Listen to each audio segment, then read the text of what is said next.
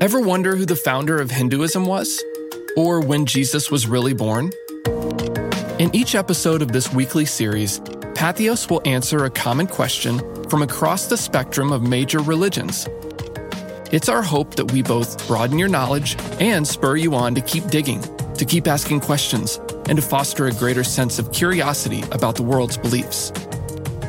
Welcome to Answers by Patheos.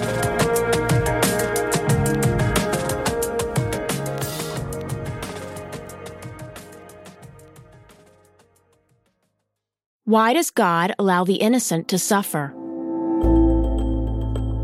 Suffering is an inescapable part of the human experience. We all suffer, and some suffer more than others. The question as to why an all-powerful and loving God would allow the innocent to suffer has been asked for millennia. So common is the question that a theological term has arisen to reference it. It's called the problem of evil. The question of human suffering is answered in slightly different ways in the various religions of the world. And even within a given tradition, various practitioners of a faith will have their own views. However, most religions have a general understanding as to why an all-loving and omnipotent God allows suffering. Let's look at a few of the most common explanations.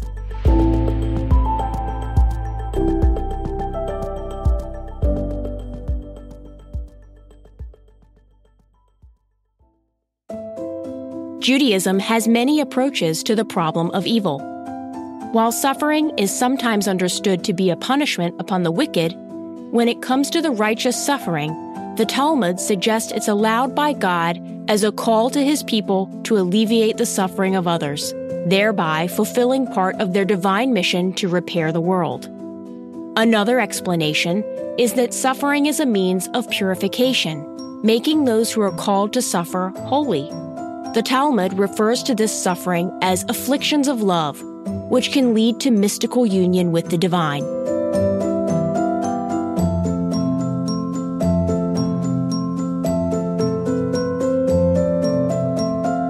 Hinduism traditionally teaches that suffering is a result of karma, or accountability associated with unresolved misdeeds one engaged in, either in a previous life or even in the current incarnation.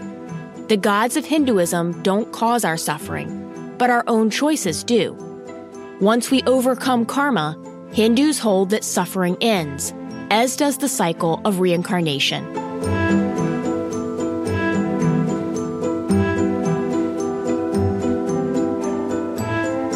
As it relates to suffering, the Buddha taught that life is suffering. He indicated that dukkha, or suffering, is caused by craving, selfish desires, or attachment, all of which stem from spiritual ignorance or false belief. Thus, again, God is not the source of suffering in Buddhism, but our personal choices are.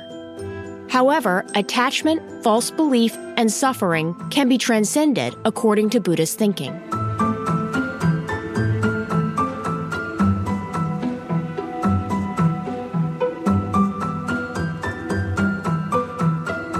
Like Judaism, Christianity has many views on why God allows the innocent to suffer. Jesus acknowledged, "In the world ye shall have tribulation." It's a common belief among many Christians that followers of Jesus must take up their cross and follow him. Christ suffered terribly, and so his followers will not be immune from suffering either.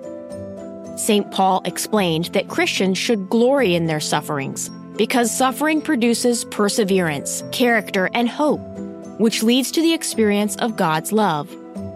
Though many Christians see the whys behind suffering as a mystery, St. Augustine argued that God would never allow it except if for the purpose of bringing to pass some greater good.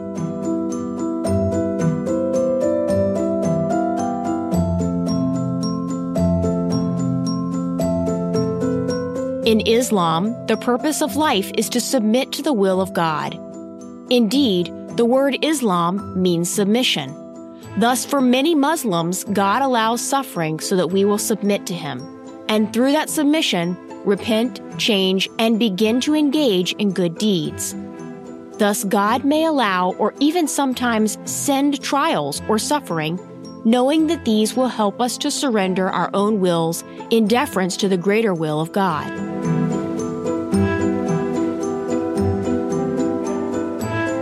Sikhism holds that suffering is often caused by our egos, which hide God from our view and cause us to live lives that bring suffering upon ourselves and others. As we overcome ego, we move beyond suffering and unite with God. The fifth guru of Sikhism, Guru Arjan, taught that whatever happens to us in our lives, even if it requires us to suffer, it is God's sweet will. So we should accept that and only seek the bliss of God's name and His will for us.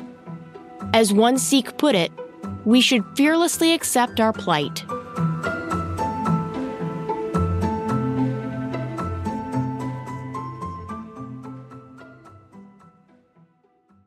In nearly every world religion, the problem of evil, the question of suffering, is wrapped up in two principles: free will, or agency, and the perfection of the soul. Because nearly every tradition believes that the divine has endowed us with the power to choose, nearly every religion also holds that humans cause much of the suffering encountered in our world. Evil, in its many forms, leads to suffering.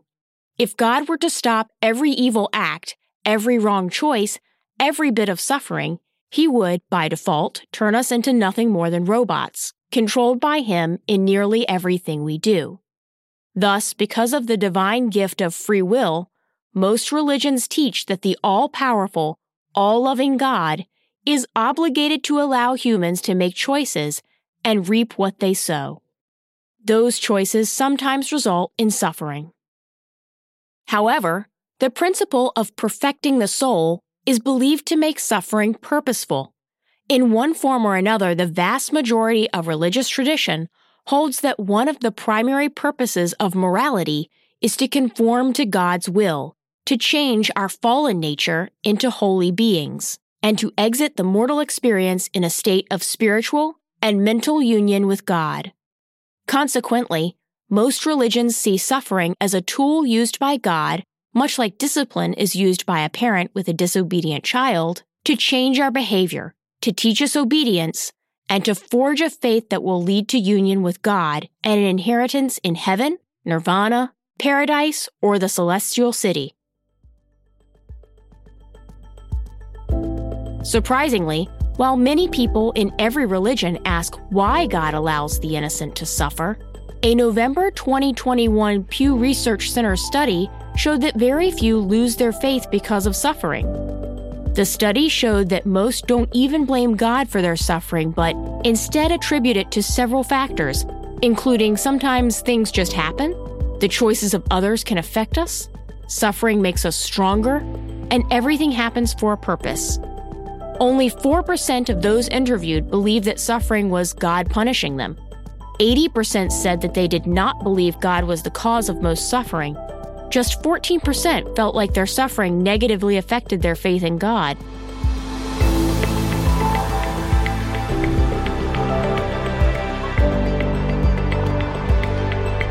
In the end, the problem of evil and God's allowance of it is a question that can only be answered from the perspective of faith. And for those who do not believe, no answer will suffice. Hollywood's 1943 classic, The Song of Bernadette, may have gotten it right. At the beginning of that film, about appearances of the Virgin Mary to a young girl in France, the following statement appears on the screen. For those who believe in God, no explanation is necessary. For those who do not believe in God, no explanation is possible.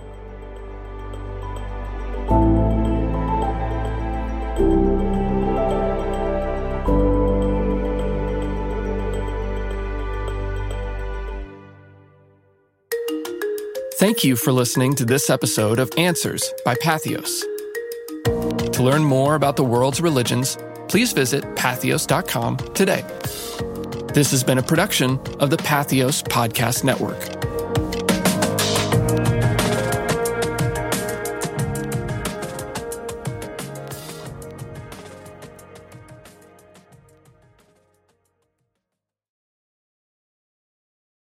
If you're enjoying this series, consider checking out one of our other podcast offerings from Patheos, like Why I Stay. I want to know more about how, if there's nowhere else to appeal, the best pastors and preachers have failed you. Mm-hmm. Where'd you go? How are you where you are now, where you're still talking about Jesus? Well, I had to run, and I ran from the idea of God and altogether. And, there's a mixture of hurt, pain, and then also if there's no God, then there's no rules. So I'm going to do what I want to do. And that type of wild Mustang lifestyle is always, it just comes with its own consequences. In each episode, creator and host John Osborne interviews a known voice from the American evangelical landscape about why they've decided to stay Christian despite the judgment and betrayal they've experienced along the way.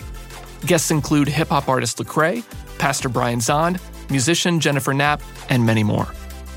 You can find Why I Stay and our entire podcast catalog on patheos.com or on your favorite podcast app. Check the show notes for helpful links and more information.